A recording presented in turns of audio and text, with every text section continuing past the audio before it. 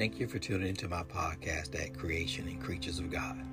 I'm going to open with prayer. Heavenly Father, lead, guide, direct, and fill me by means of the Holy Spirit to communicate this podcast episode in correlation to your truth. In Jesus' mighty name, amen.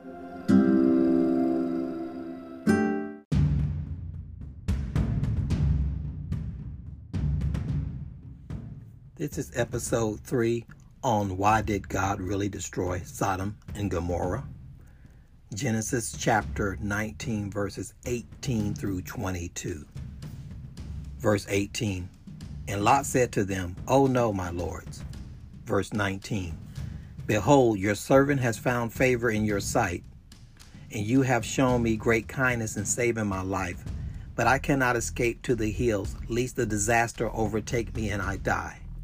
Verse 20, behold, this city is near enough to flee to, and is a little one. Let me escape there. Is it not a little one, and my life will be saved? Verse 21, he said to him, behold, I grant you this favor also, that I will not overthrow the city of which you have spoken.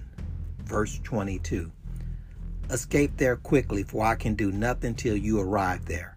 Therefore, the name of the city was called Zoar. This will conclude my podcast today on episode 3 on why did God really destroy Sodom and Gomorrah.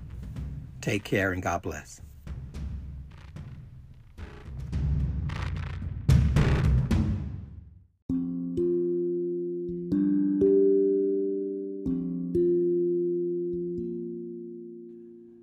One last thing, if you haven't already, I would greatly appreciate that you subscribe and follow my podcast to show your support. Furthermore, if you would like to leave any comment, questions, or suggestions, feel free to do so by emailing me at creationandcreaturesofgod@gmail.com. You can leave a voice message by clicking on my voice message link that is located on my description page. Again, thank you so much for tuning in. God bless and take care.